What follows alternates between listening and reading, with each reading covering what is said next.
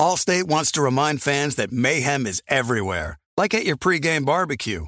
While you prep your meats, that grease trap you forgot to empty is prepping to smoke your porch, garage, and the car inside. And without the right home and auto insurance coverage, the cost to repair this could eat up your savings. So bundle home and auto with Allstate to save and get protected from mayhem like this. Bundled savings vary and are not available in every state. Coverage is subject to policy terms and conditions. Looking for an assist with your credit card, but can't get a hold of anyone? Luckily, with 24/7, U.S.-based live customer service from Discover, everyone has the option to talk to a real person anytime, day or night. Yep, you heard that right. You can talk to a real human in customer service anytime. Sounds like a real game changer if you ask us. Make the right call and get the service you deserve with Discover. Limitations apply. See terms at discover.com/creditcard. The volume. The 3 and Out podcast is presented by FanDuel Sportsbook. There is no better place to bet every moment more than with FanDuel. With football ending, we have the NBA rolling, March Madness right around the corner, and my personal favorite, betting on the PGA Tour. I cannot recommend it enough. You get winnings fast, and winnings are also delivered in under 2 hours. It's a fun to combine multiple bets from the same game parlay. No big deal. NBA, Steph Curry, Klay Thompson. That would be what I would do. If you are new, just download the FanDuel app. To get started now, sign up with promo code Colin so they know we sent you.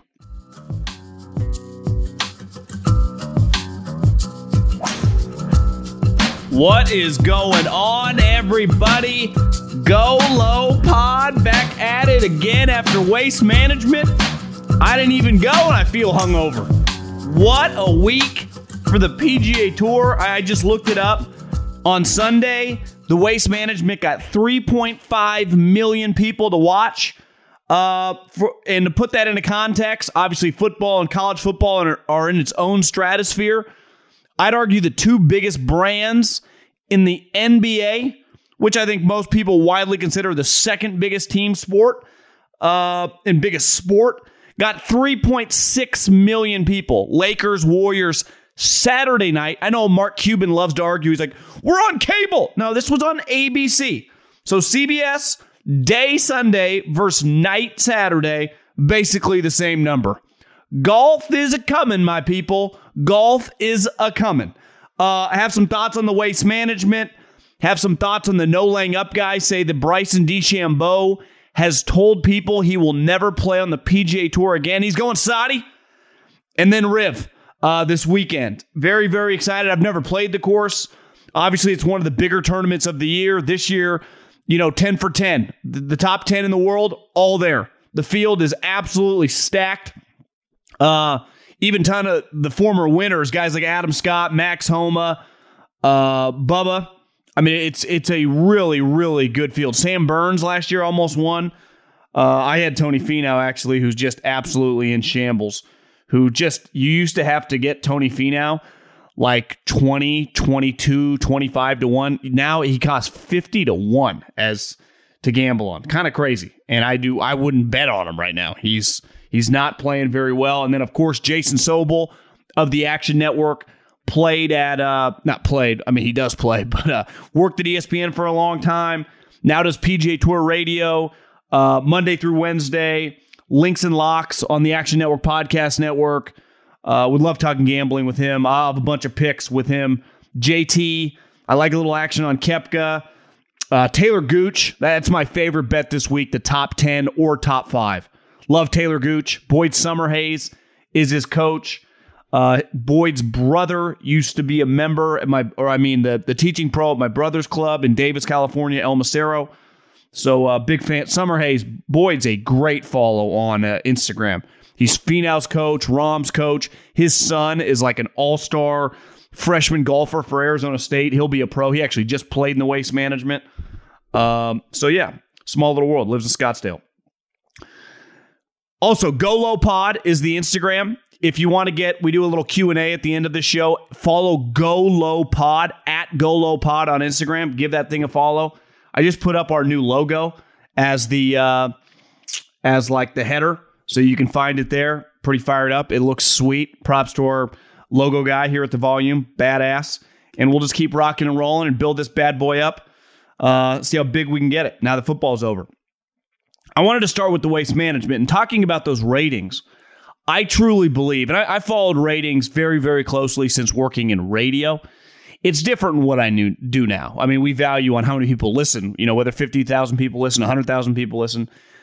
TV, they don't actually know how many people are watching. They do this Nielsen. It's based on how many meters. I mean, it's an educated guess. For the business I work in, we know exactly how many people listen. We do business on YouTube. We know exactly how long you watch for. The metrics in the internet world is very, very high level. But the television metrics, whether you believe them or not, that does value your product.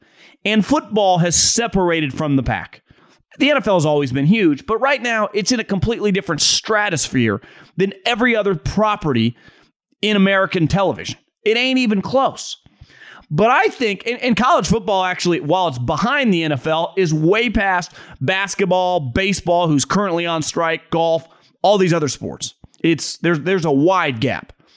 But I think the competition for number 2 is wide freaking open. And what I witnessed at the Waste Management, and we've been witnessing it now for years, it's like an SEC football game. That reminded me, that scene of Harry Higgs and Joel Damon taking off their shirts and the beers flying, or when Sam Ryder hit the hole-in-one, reminded me of when I was at Cal Poly on a day party on Friday or Saturday. Just getting absolutely shithoused. And that looked fun. Now, I don't know if I'd want to be in the stands, but it's fun to watch. It was something that was kind of universally, any person would gravitate toward watching that, whether you like golf or whether you don't like golf.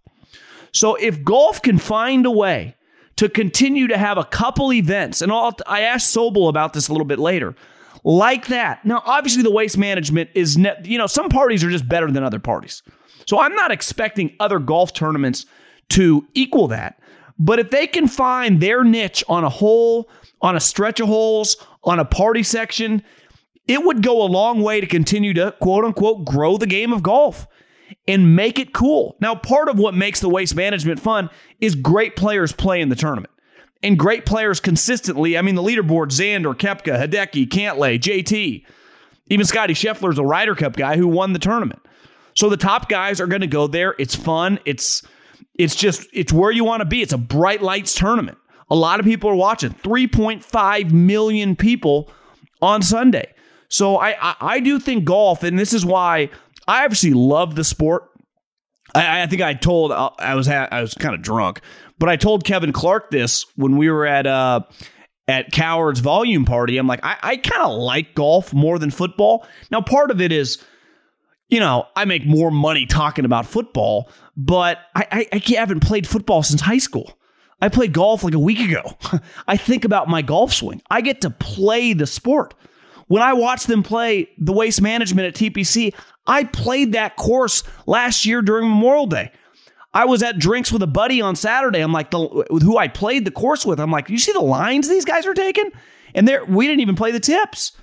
And that's the unique part about this sport. So the more people that can dip their foot in playing the sport, which has clearly grown the last couple years, the easier it is to watch these courses. And they play a lot of courses like Riviera. Most people will never step foot on Riviera.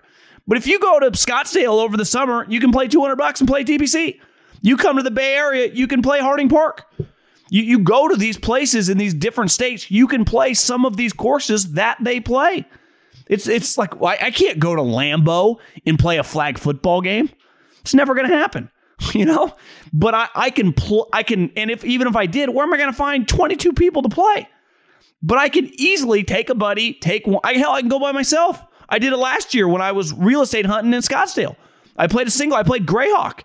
Why did I play Greyhawk? Because I was watching it on TV, the college championships. I'm like, that course looks sweet. That course looks fun. So I played it. And it's the unique part about this game is that you get to play it till really you can't walk anymore. I mean, how many people at the club that you play at or, a public course you go to, there's 60, 70, 80-year-old guys out there hacking away having fun, getting outside, getting some vitamin D.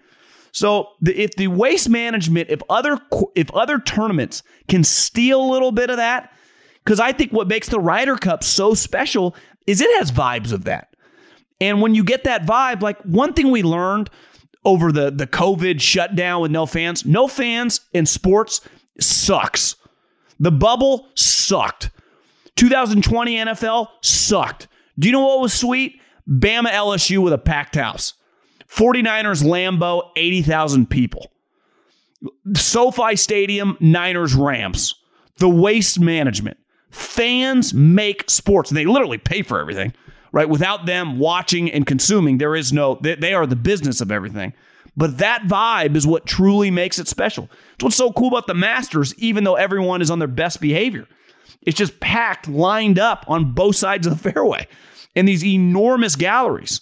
Those views I'll never forget on hole 12, when those guys hit it in the water and Tiger and everyone behind him, like that is the visual you remember. Or Tiger and Charlie after he wins in 19, walking down that stretch to the clubhouse, holding each other's hands, fist bumping down, just thousands of people lined up outside the ropes. So this week's a lot different than that, even though it's still pretty cool. That visual coming up 18 at Riviera where everyone's on the hill. Even hole 1 where you hit down the hill, it's got some sweet visuals. More of an old school course, more of a course that I feel like I grew up playing, like the Sacramento area with trees. Not like that nice, but I just mean like that style. So I'm definitely looking forward to this week, and I guess we can just talk about that right now. I love Taylor Gooch this week, the top 10. The crazy part about this golf tournament is it was last year that a couple days after Tiger Woods got in that car accident. And Max Homa, an LA guy that, cried when he won, that almost blew the tournament last year on hole 18, missed, like a 3 or 4 foot putt to win it in regulation, but then ended up kind of pulling it out of his ass against Tony because he was behind a tree on the first hole, that short little par 4, hole 10. But, really everything that clouded the whole week was Tiger a couple weeks later. I mean, at one point in time that morning, we thought Tiger Woods might be dead. And then the information came out that could he ever walk again? We've come a long way. He was able, obviously, to play with Charlie in that, in the father-son thing. But all indications is that, this is Tiger's tournament. He's going to be there, present the trophy. So that's cool. This is just a star-studded event. Now, I talked about this last week, and I believe it still. I can't bet on non-Tiger Woods. Like Jon Rahm and Patrick Cantlay, to me, are two of the best. They are, to me. I would want those guys to have money on them. But at 9-1 and 12-1, I just don't love them. Justin Thomas, depending on where you're looking, 14-1. DJ, just hard to tell how much he cares, but he's won here before. Morikawa and Rory, it feels like I haven't seen them in a while. Xander was just playing pretty well at the Waste Management. He just couldn't make a putt. Hideki's been playing well. I don't think you could ever go wrong right now betting on Hideki. Hideki is just on a heater, an absolute heater. I actually kind of like Hideki. If you can find him 25-1 this week. Koepka, to me, I just do not understand it. He's clearly healthy. He actually didn't play that well Sunday at Waste Management. But how many guys on the PGA Tour would you want money on, would you want to be betting on down the stretch of a big tournament? You talk about a bright lights guy. I talked about this on the football podcast after during the Super Bowl halftime. Like Dr. Dre and Snoop Dogg have been so famous for almost 30. Dr. Dre's 35 years, NWA. Snoop came on the scene in like 1992. Those guys were bright light guys. They felt like NFL players when they were holding I could have just used them the entire halftime, just those two. And I feel the same way about Koepka. Majors, any big tournament, if he's coming in good form, which I think he is right now, I just believe in Koepka. I think his personality is perfect in terms of he doesn't get too high, he doesn't get too down. His talent is so elite. He's as deep as anyone not named Bryson. His iron game is as good as anybody. And there's a short list of players that I feel is confident that's going to make a big putt. And it's Brooks Koepka. So I think I just talked myself in. I like JT and I like Koepka as the favorites this week.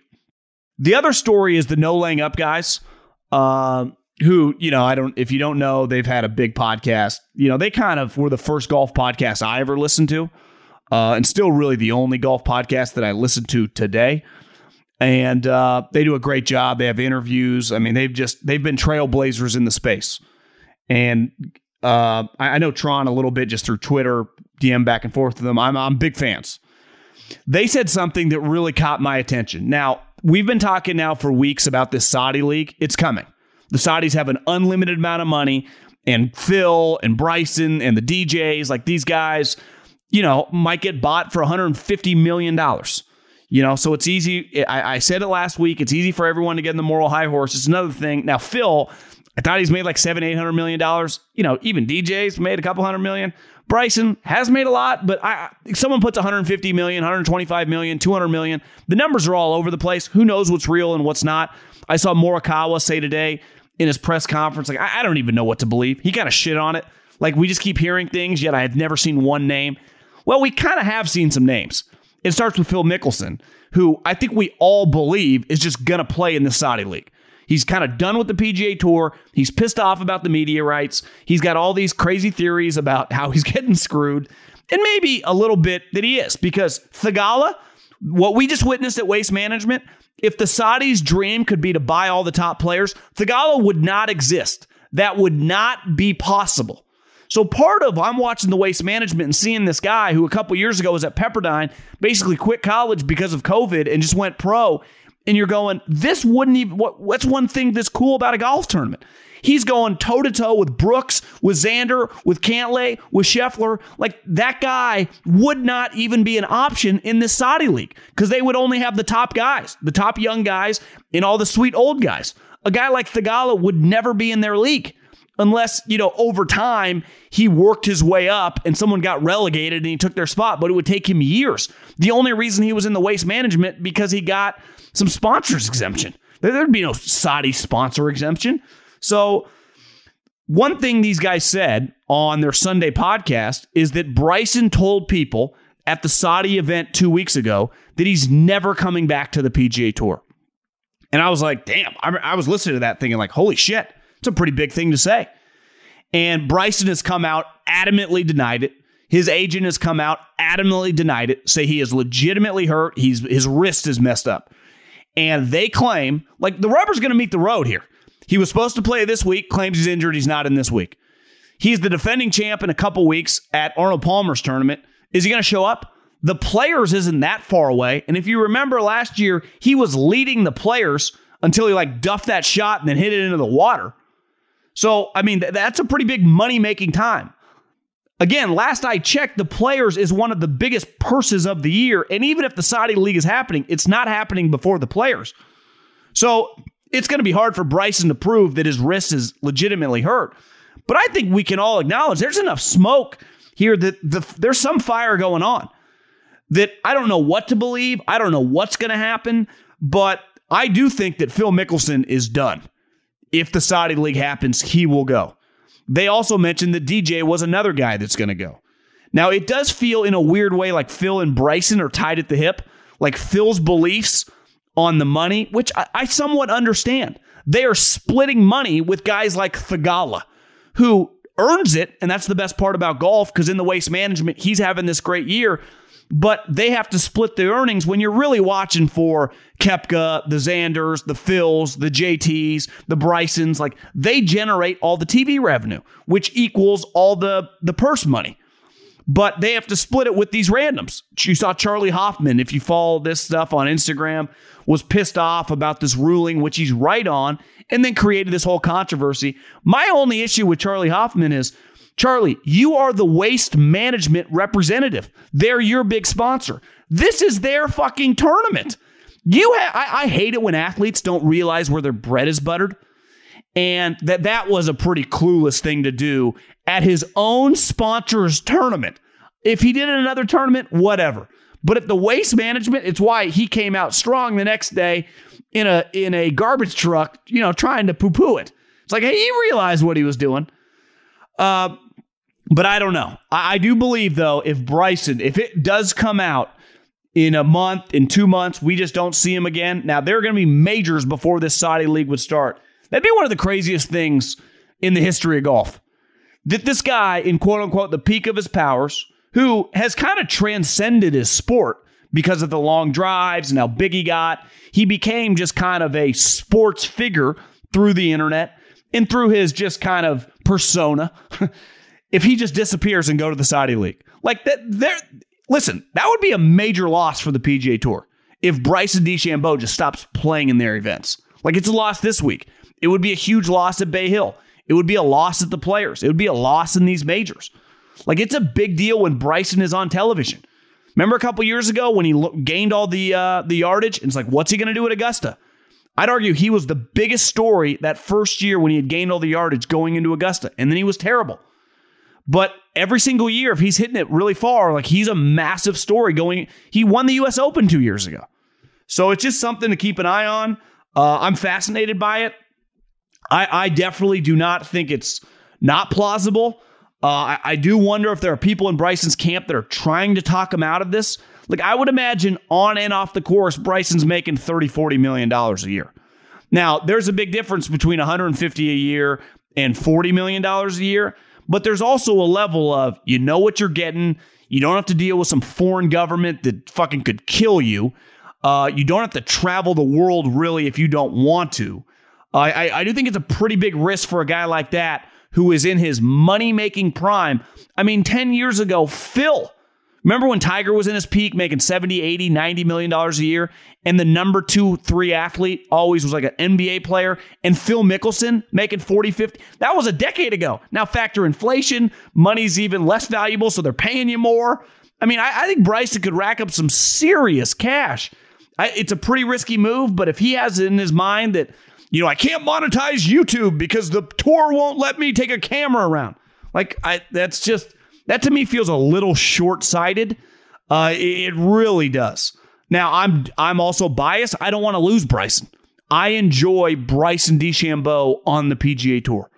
And definitely, I think the PGA Tour enjoys him too. So maybe this is all a huge leverage play, but there are certain rules with the way the tour is set up, you know, through, you know, it's called like a 5017C, or I think I probably screwed up those numbers. But in terms of their charitable donations and their tax breaks, that I don't think they can dramatically change and just start paying players like ultimately a guy like Bryson wants to get. So it's going to be a fascinating staring contest. And I do think Jay Monahan and the people that run the tour are just, their hands are kind of tied here. So I think Bryson right now moving forward until he comes back, or if he does come back, has got to be one of the biggest stories in golf. Okay, the PGA Tour is back in full swing, and I have been gambling heavily on this season so far, and I can't wait to dive back in this week and this weekend at Riviera Tigers Tournament. FanDuel has you covered, different markets finding unique and fun bets like finishing position, matchups, round leaders, and group winners. I love Justin Thomas this week at 14-1. He finished here second several years ago, just had a good showing at the Phoenix Open. Waste Management, like him this week. But my favorite bet of the week, Taylor Gooch, who's coming off also a good finish at the Waste Management, to top 10 at this tournament. Pays 4.5-1. Right now, FanDuel is letting you place your first bet risk-free up to $1,000. Just place a bet on any game or any golfer, and FanDuel will refund you up to $1,000 if you don't win your first bet. If you've never tried FanDuel Sportsbook, what are you waiting for? Download the FanDuel Sportsbook app to get started, and be sure to sign up with the promo code Colin so they know that we sent you. 21 and present in Arizona, Colorado, Indiana, Michigan, New Jersey, Tennessee, Virginia, or West Virginia. Refund issued as non-withdrawable site credit that expires in 7 days. Max refund $10. Restrictions apply. See terms at sportsbook.fanduel.com. Same game parlay available for multiple sports in all states on mobile and web. Gambling problem? Call 1-800-NEXT-STEP or text NEXT-STEP to 533-42-ARIZONA, 1-800-GAMBLER, or visit fanduel.com/RG, Colorado, Indiana, New Jersey, Virginia, 1-800-270-7117 for confidential help. Michigan, Tennessee Redline, 1-800-889-9789 Tennessee. Visit www.1800gambler.net West Virginia.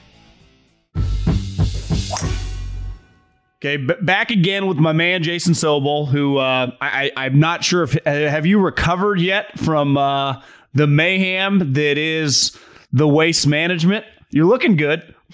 Yeah, I've recovered. I left before the weekend started. I left on Saturday morning from Scottsdale, so I was able to avoid or, tragically miss all the festivities that went on over the weekend, but it was definitely fun to watch. I heard Colton Sleeze say that there is, the attendance, obviously, they're not like put it in stone what the number is, but everyone's pretty confident that shattered records this weekend. Is that fair to say? It sure seemed like it. The attendance numbers are not exactly, let's put it this way. They're not exactly scanning tickets when you go through and doing the attendance that way. They used to count cars and say that there was an average of X amount per car, so like 2.4 people per car, and figure it out that way. I think they've gotten more advanced with that. I didn't see the final attendance numbers. I can tell you this, John, though. If they did set an attendance mark this year, next year with the Super Bowl in town, they're just going to bash it. They're just going to double it. I mean, it's going to be ridiculous. Before we get into this week, it's hard. I'm probably more of a prisoner of the moment. This tournament feels, there's nothing quite like it. And I know there's been a lot of talk is how can you can do this every week, but just have several of these a year. Is it impossible? I mean, you've been around this game for so long and all these different tournaments all over the country. Is it truly just a one-off, kind of like the Ryder Cup, where you can't, manipulate that environment anywhere else? Is it just part of the deal that Scottsdale brings to the table that other places just won't? Or could the tour do a better job of having a rowdy atmosphere as some other tournaments? I'm surprised other tournaments haven't tried to copycat what they do in Phoenix, at least on one hole, at least have one party hole. The Nelson's done it a little bit in the past. Hartford's kind of tried it a little bit. Doesn't quite translate to those places, but that's probably okay. I think the players by and large are okay with it. One hole, 1 week out of the year. If you try to say, hey, let's do this 20 times a year, I think it's going to be a really bad look for everybody, and it's going to get a little bit out of hand, but they know what to expect when they get to TPC Scottsdale. They understand it. It's a party. We saw beers being thrown from the stands. We saw players taking their shirts off. I mean, it has to be in the right frame of what you're trying to do. You take your shirts off on the third fairway at Colonial, it doesn't really make sense for a player. You start throwing beers onto the 14th green at Quail Hollow, it's like, well, that's not really the way we do this. But for that 1 week a year in Phoenix, yeah, it works and it's fun and it's cool. And the one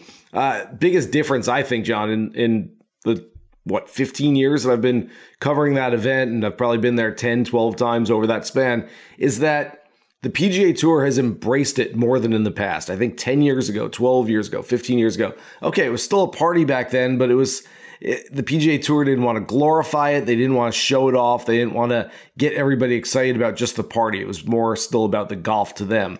If you watched this past weekend, PGA Tour, not only on TV, but with their rights holders, but all over social media, they are promoting the fact that this is indeed the biggest party in golf. And I know for a fact that there were folks in Ponte Vedra Beach offices on Monday morning smiling about all the social media impressions that they got this past weekend with everything. So it's definitely changed in that respect. Phil would tell you in the Saudi League, Joel Damon might be able to NFT that visual of him, wrapping the collar shirt. But let's stick to golf, and this is clearly a little more of a throwback PGA golf tournament. It's pretty crazy. The story of this tournament last year, despite Max Homa having an incredible win, was really the Tiger incident a couple days later, right? I mean, that's the kind of the memorable moment. I saw a headline today that Tiger's going to be there, so that's pretty cool. Let's just start with some guys that you like, that you're excited about, and then I'll get in. Because last year I had a Tony Finau ticket, and it was pretty devastating, in extras when Max was behind the tree. But I was kind of lucky to be there. Max missed that, 2-3 footer on 18. So sure. I started sniffing the money, and then he made that incredible pitch shot, and the rest is history. Who do you like coming in this weekend at Riv? So it's more about who I don't like, and it's almost nobody. I do a preview every week for the Action Network where I have different categories: my favorite outright, favorite top 5, top 10, favorite DFS play, all these different categories. And at the end, I give my big fade. And it's the one guy with a short number who I don't like that week. I don't think he's going to win. I don't think he can win. And this week, I really struggled with it. I got down to about 40, 45 to 1 before I found someone that said, okay, I really, I'll fade him. I don't really like him because of the top 10 in the world who are all there, of the guys just below the top 10, the Brooks Koepkas and the Jordan Spieths. I look at every single one of them and yeah, okay, there might be some cons there, but there are a whole lot of pros as well. And I think you can look at those players and say, yeah, there's a lot of reason for me to like them this week. And so you look at the top of the list and you try to separate them. Patrick Cantlay is the guy at the top that I like the best.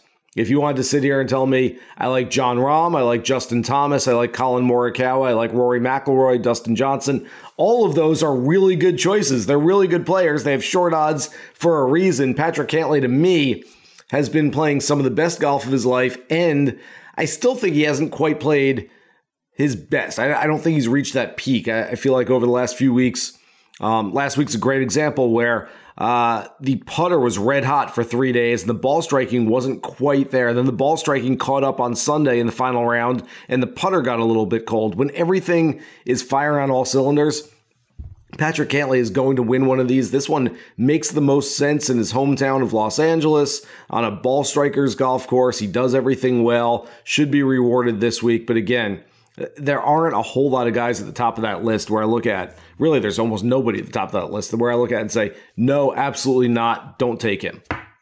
Yeah, I know you liked JT last week, and, I think, was it Friday he had a weird day, but then over the weekend he was pretty dialed. And, if he just had started a little faster, he might have won the tournament.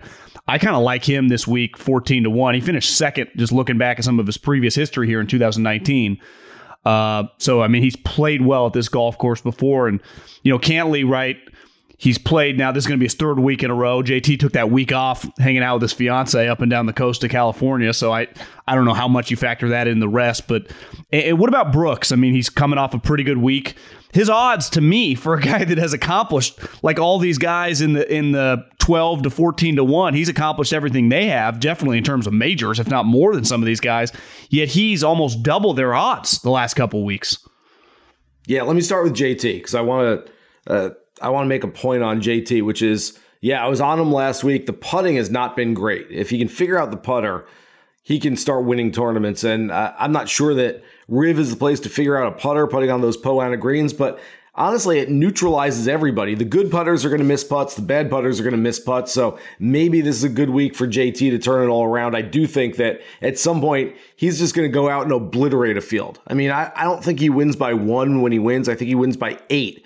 The next time he just figures it all out and plays well. So it could certainly happen this week. I mean, I'm repeating myself here, but I like JT. I like all the guys at the top. He's certainly capable of beating this field. I believe it was 3 years ago, like you mentioned, he finished runner-up, but he lost a 5-shot, 54-hole lead to JB Holmes, shot 75 in that final round. And so maybe a few demons still gnawing at him a little bit. Also lost back in the 2011 NCAA team championship to a guy named Jordan Spieth, who tends to remind him of it every single time they get to Riviera. So maybe that's eating at him just a little bit there as well. As far as Koepka, yeah, you're right. It's a big number on Koepka this week. He's obviously starting to play better golf.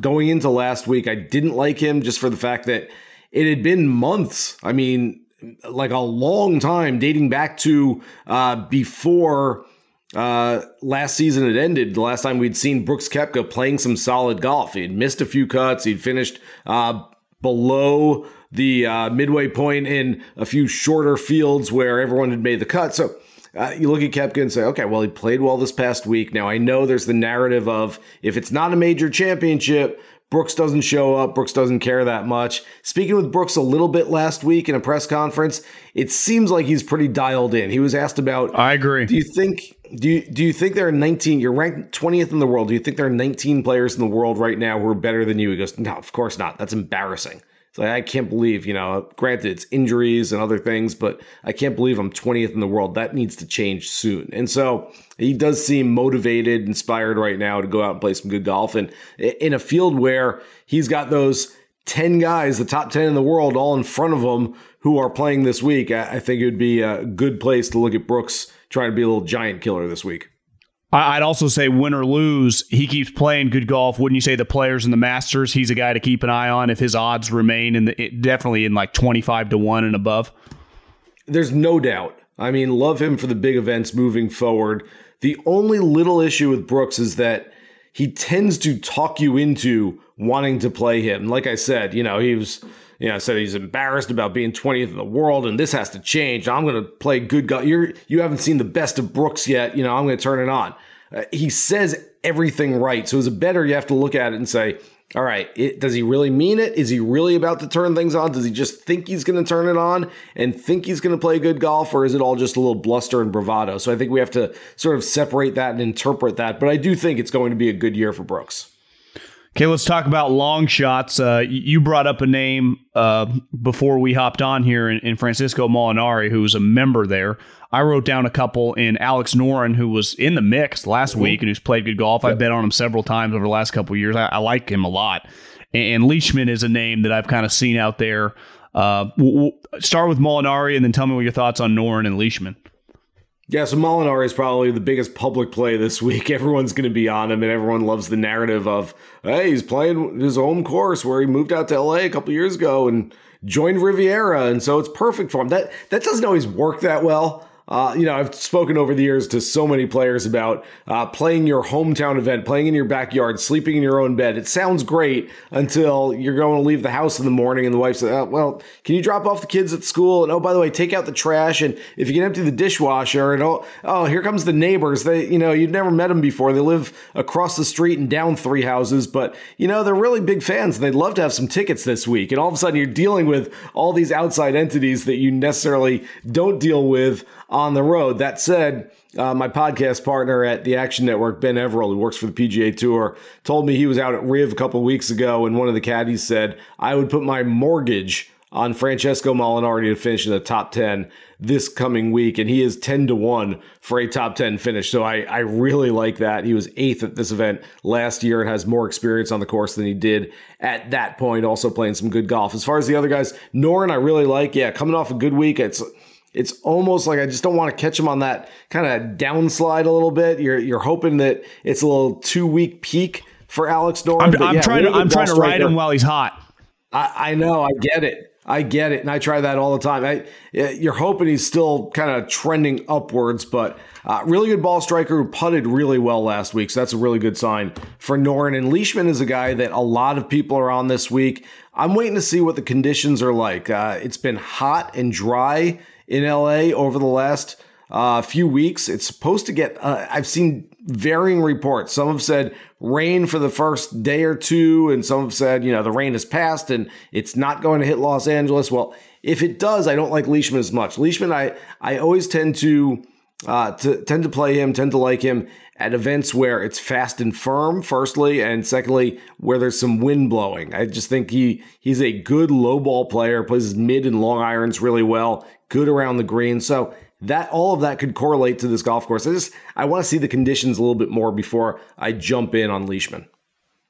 Okay, last name. I know this guy's a favorite of a lot of people like you that are close to the tour. He's a really good player, is Taylor Gooch, who last year finished 12th, 2 years ago finished top 10. I mean, if you want to get bold, don't know about his win equity, but 10-1 to top 5 and about, almost 5-1 10-1 to top 5 and almost 4.5-1 to top 10. What do you think about that play? Yeah, I really like Taylor Gooch this week. The one thing we usually look at in regard to Gooch is his ball striking. He's one of the game's better iron players, I think, at least outside of those top 10 type players. And so, you've got the ball striking, but he's also 6th on the PGA Tour in strokes gained around the greens. And guys are going to miss greens this week. It just happens at Riviera. They're smaller greens, an old style course. You're just not going to hit 18 of 18 every day and just have to turn it into a putting contest. And so you're going to have to get up and down. Taylor Gooch, one of the better ones at not only ball striking, but getting up and down from around the greens. That's a really nice combination for this week. So I do agree with you. I like Gooch a lot this week. And before I get you out of here, I think we mentioned this guy last week, but like I said, I bet on this guy last year to win, and this guy's numbers were consistently 20-1, 22-1. I think he's 50 to. What's up with Tony Finau? What's going on with the guy? I don't know. I was very bullish on Finau coming into the year, and I thought it would be a really good one for him. I still think it can be a really good one for him, and I do think that at some point we're going to want to jump on Tony Finau when he's 50-1 and he's going to win something else, and we're going to be getting a nice payoff on that Finau ticket. I don't think it's coming this week. I haven't seen really any signs in his game that show he's about to play some really good golf. Remember, Phoenix is a place where he's played well in the past as well. I believe lost in the playoff to Webb Simpson 2 years ago. And so you looked at it last week and said, he's played well here. It could be a good week. And he wound up missing the cut. So until we see a little bit more form from Tony, I'm going to stay away. But yeah, you're right. That 50-1 number is a big number. And that sounds pretty juicy. Okay, one more quick thing. I talked about this on the podcast. Do you expect to see Bryson DeChambeau on the PGA Tour again? I don't know. And sometimes you say something on a podcast and all of a sudden everyone reports it as fact and you're breaking a news story. So I'm going to ride the fence a little bit on this one. I do think that where there's smoke, there's fire. And we've seen and heard Bryson is speaking with the upcoming Saudi Golf League about joining their thing. The one thing that surprised me about, and for those who don't know, the news is out that there's sort of a semi-report, I'll call it, that Bryson was not going to play the PGA Tour anymore and was going to join the Saudi Golf League. And then Bryson's agent came out, as reported by Ryan Lavner of Golf Channel, saying, no, we're hoping to play Bay Hill in a couple of weeks. He's just not healthy right now, but when the wrist heals up, hoping to be out to defend that title at the Arnold Palmer Invitational. And so whatever the case might be in the short term, the long term is, yes, this Saudi Golf League is happening. I was told by a player recently that it's happening over the next few months, and they're going to play events, many of which will be based in the United States. And yes, some big name players will be playing in this league. And I don't know if it means they'll never again play on the PGA Tour. They can play select events on the PGA Tour. Certainly shouldn't affect their status for major championships, but the dynamic of golf is going to change a little bit if some of these big name players aren't playing on in weekly events on the PGA Tour. And I do believe that's going to happen sooner rather than later. Maybe the next 4 to 5 months, I would say, is the time frame for all of this to develop. And we shouldn't be surprised by it. We've been talking about this for over a year now, talking about how they're trying to infiltrate what has long been standing as the dynamic in golf as far as the tours and the circuits atop the world's tours right now. And so it's going to happen. As far as which players, I'm guessing that based on what we know, based on reports, we can at least take a very solid guesstimation. A 51-year-old lefty. There you go. The guys, I will tell you this much. Guys who have talked about growing the game around the world, guys who have complained about not getting paid for their media rights, and guys who have somehow taken drops they didn't like and didn't like a ruling and didn't like a setup and said, hey, maybe I'll go play somewhere else. I would start your list with those players, and they might be ones who will be playing in the Saudi Golf League at some point. Well, Jason, I appreciate your time, and let's enjoy Riviera this week, and I'll talk to you soon. Thanks, John. I appreciate it. And yeah, it's so different. I mean, we started out this conversation talking about the WM Phoenix Open at TPC Scottsdale last week and what a party it is. Talking about the Genesis Invitational this week at Riviera. 2 completely different events, completely different golf courses. I love both of them, maybe equally. And like I've been saying all week, you can have 2 children who are very different from each other. You don't say, well, I like that one a lot and I don't really like that one as much. You say, they're completely opposites. They're totally different from each other, and I love both of them. So it's a good thing about the PGA Tour that we are able to get such a varied template of events from a weekly basis. Well, Jason Sobel, Monday through Wednesday, PGA Tour Radio, 2 to 4 Eastern, and Links and Locks on the Action Network Podcast Network. Appreciate your time, and let's enjoy some golf. Absolutely. Thanks, bud. Thanks, Jason. Okay, let's get to the mailbag. You go to the Instagram, GoLowPod. You know how Instagram has an @ GoLowPod. GoLowPod. Fire up in those DMs and we'll go from there. Justin, huge fan. All right, got a question about doubling down and live betting a tournament. Each week I pick 3 or 4 players to win and continuously look at their live odds throughout the weekend. 2 weeks ago at Pebble, I had Cantlay 7-1 and Spieth 24-1. As the weekend turned, I live bet Jordan and Cantlay again on Saturday and Sunday, only for Tom freaking Hoge to ruin my chances. Same scenario this past week. Scotty Scheffler was one of them. I bet him live Sunday with terrible odds, plus 291 after the second hole. I looked after he bogeyed 7-8 to fall to the board, plus 850, but was too scared of getting hosed like I did at Pebble. What should my strategy be when I have one of the 3-4 guys in contention on Saturday, Sunday? Keep the original best or reinvest worse odds or try to hedge with another player? Golf is basically impossible to hedge because at any moment some random guy can take you out, like Tom Hoge, right? So you can't hedge. You don't have unless you bet on literally every guy in the mix, which you're not going to do. And you would lose money with that strategy. I like your strategy. I might try that this week. I might pick 4 guys to win and then live bet some of them. I'm going to go Justin Thomas, Koepka, Taylor Gooch, and I'll pick one other guy, Alex Noren, and I'm just going to live bet him. That's not a terrible idea. Maybe the idea is to top 5 your guy. Bet your guy to top 5. So then if he's in the mix, maybe that's the strategy. Pick the guys you like and bet them to top 5. And then if you like them, if they're in the mix Saturday, Sunday, then bet them to win. I'm just thinking out loud here. But that's maybe what I do that gives you a little more wiggle room. Right? Because if you had Cantlay top 5 and then you bet him to win, you still would have made some money. Again, could be wrong on that one. I'm on Xander in the Waste Management 20-1. What do you think the score to win given the first 3 days of play? Yeah, man, I had him too. I had Xander before the week. I put a little money on him live. And same with Alex Noren. But man, it just, betting in golf is hard.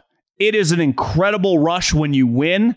But there are just so many, Scotty Scheffler, who it didn't feel like Scotty Scheffler was going to win at any moment. It felt like it was going to be Koepka, Xander, Cantlay, or Theegala. And then when the dust settles, Scotty Scheffler's in the playoff. But that's what makes gambling on golf fun. I mean, part of it is the returns, the ROI are unlike any other sport. Besides like future bets, right? If I want to bet, the fucking Packers to win the Super Bowl at 20-1, I know that wouldn't be their number. If Aaron was there, it'd be smaller. And if Aaron left, it'd be like 50-1. But you know what I'm saying? I got to wait 5 months. With golf, you're just waiting a couple days. But it's pretty easy to lose. I'm planning to go to Riviera next week and have never been to a PGA event. Do you recommend that I wander the course, follow a group of golfers, or enjoy the event by sitting at a specific green? I've done a little bit of everything. Having been to golf tournaments. I would say the first golf, if you've never been to a golf tournament, I would just roam around. The first golf tournament I ever went to, 1998 or 9, whatever, the U.S. Open at Olympic Club, when Lee Janzen won and first Payne Stewart, and I just walked everywhere. If you've never been to the course, like I would just walk the course. And then if you feel a little tired, get a beer, get a hot dog, get a burger, and just pull up at one of the holes. Maybe a par 3, maybe a cool par 5, after you get a lay of the land. Now, if you have money on someone, I've never gone to a golf tournament and bet on someone. That would be pretty cool to do. Like if I was going to bet on Taylor Gooch, and I was going to Riviera, I would follow Taylor Gooch. Because like if you're betting on Justin Thomas or DJ or Rory, it's not Tiger, but it is harder to follow the top guys. Just because the crowds are massive. So that my strategy, if I go to Pebble, I go right to like hole 6 where all the alcohol is. If I go to Olympic, I'd probably walk around. If I went to Riviera, because I've never been to the course, I would 100% walk around. I might hang out at hole 1, watch some guys hit some tee shots, and then just kind of work my way throughout the course. How do you feel about Patrick Cantlay's Master future at 21-1 right now? I mean, you'd say him and Jon Rahm are the 2 best players in the world right now. Cantlay is a fucking machine. The Masters this year is going to be fantastic. Jordan Spieth is 11-1. Jesus. Cantlay, yeah, I got him about 20-1. So yeah, I mean, I don't think it's crazy at all. I don't really enjoy betting on Patrick Cantlay. Not that I don't think he's a great guy, but holy shit does he take a long time to putt. Hurry up and hit the golf ball. Why are you standing over the golf ball for so long? What are you doing? Just hit the ball. Like, you've looked at the line, you've seen both sides. He stands over the ball. Someone tweeted this out over the weekend for 25 seconds, standing over the golf ball to putt. He is so slow. I don't love betting on him. Love the pod. Have two-part question. I'm from Sac area, and I was wondering, what is your favorite course up this way to play? Well, I grew up playing El Macero and Wild Horse in Davis more than playing in Sac. Rancho Marietta. I haven't played Sac golf in so long, since like junior high and high school. I'd say Rancho Marietta. I would say that's the last Sacramento course I've played in like the last decade. I honestly don't play that much Sac. I played way more golf in the Valley, in the Fresno area, and then obviously here in the Bay Area than Sac. But Yochadishi, which is actually kind of toward Napa, it to me is one of the best public courses in Northern California. It's on the Indian Casino. It's fantastic. It used to be like $60, $70 to play. COVID, inflation, I think it's now like $150, but it's pretty sweet. I recommend that to anybody who's up in the Northern California area. And rookie Austin Smotherman is from Sac. I was wondering, after finishing top 10 at Torrey, finishing T33 at Pebble, do you even think he'd get his first win this year? I think it's very, very difficult to win on tour. The fields have never been deeper. The players have never been more talented. Like, think about the guys that have won recently. Scotty Scheffler was on the Ryder Cup and has been basically top 10 in every single major. Think we had to beat Cantlay, Xander, Brooks. Hideki won a couple weeks ago. Hoagie won at Pebble, and he's been in the mix now for a couple years. He's been playing at a really high level, and think who he had to beat. Jordan and Cantlay. So it's just, this week, look at the field. I mean, it's going to be very, very difficult for random guys who haven't been on the tour that long, rookie players, young guys, to win huge tournaments. Now, could he win a John Deere Classic? Could he win a Barracuda? Could he win a Safeway Open? For sure. I mean, anyone who's in that, has a chance to win. But I think any, Torrey Pines, a Pebble Beach, a Riviera, I'm not even sure, is he in this tournament? It's just very, very hard to just beat all these guys. I mean, it's just such loaded fields. So again, subscribe to the Go Low Pod. Go Low Pod. Ask me any question you want, and we'll keep this podcast rolling. Appreciate everyone listening, and talk soon. Peace.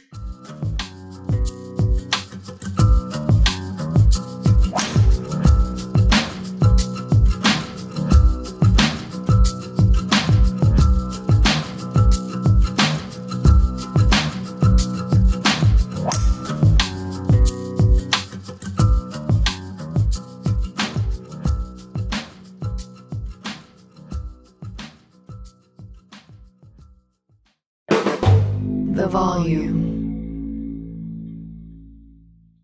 Allstate wants to remind fans that mayhem is everywhere, like at your pregame barbecue. While you prep your meats, that grease trap you forgot to empty is prepping to smoke your porch, garage, and the car inside. And without the right home and auto insurance coverage, the cost to repair this could eat up your savings. So bundle home and auto with Allstate to save and get protected from mayhem like this. Bundled savings vary and are not available in every state. Coverage is subject to policy terms and conditions. With the Wells Fargo Active Cash Credit Card, you can earn unlimited 2% cash rewards on purchases you want and purchases you need. That means you earn on what you want, like trying out that new workout class, and 2% cash rewards on what you need, like a foam roller for your sore muscles. That's the beauty of the Active Cash Credit Card. It's ready when you are, with unlimited 2% cash rewards. The Wells Fargo Active Cash Credit Card. That's real life ready. Terms apply. Learn more at wellsfargo.com/activecash.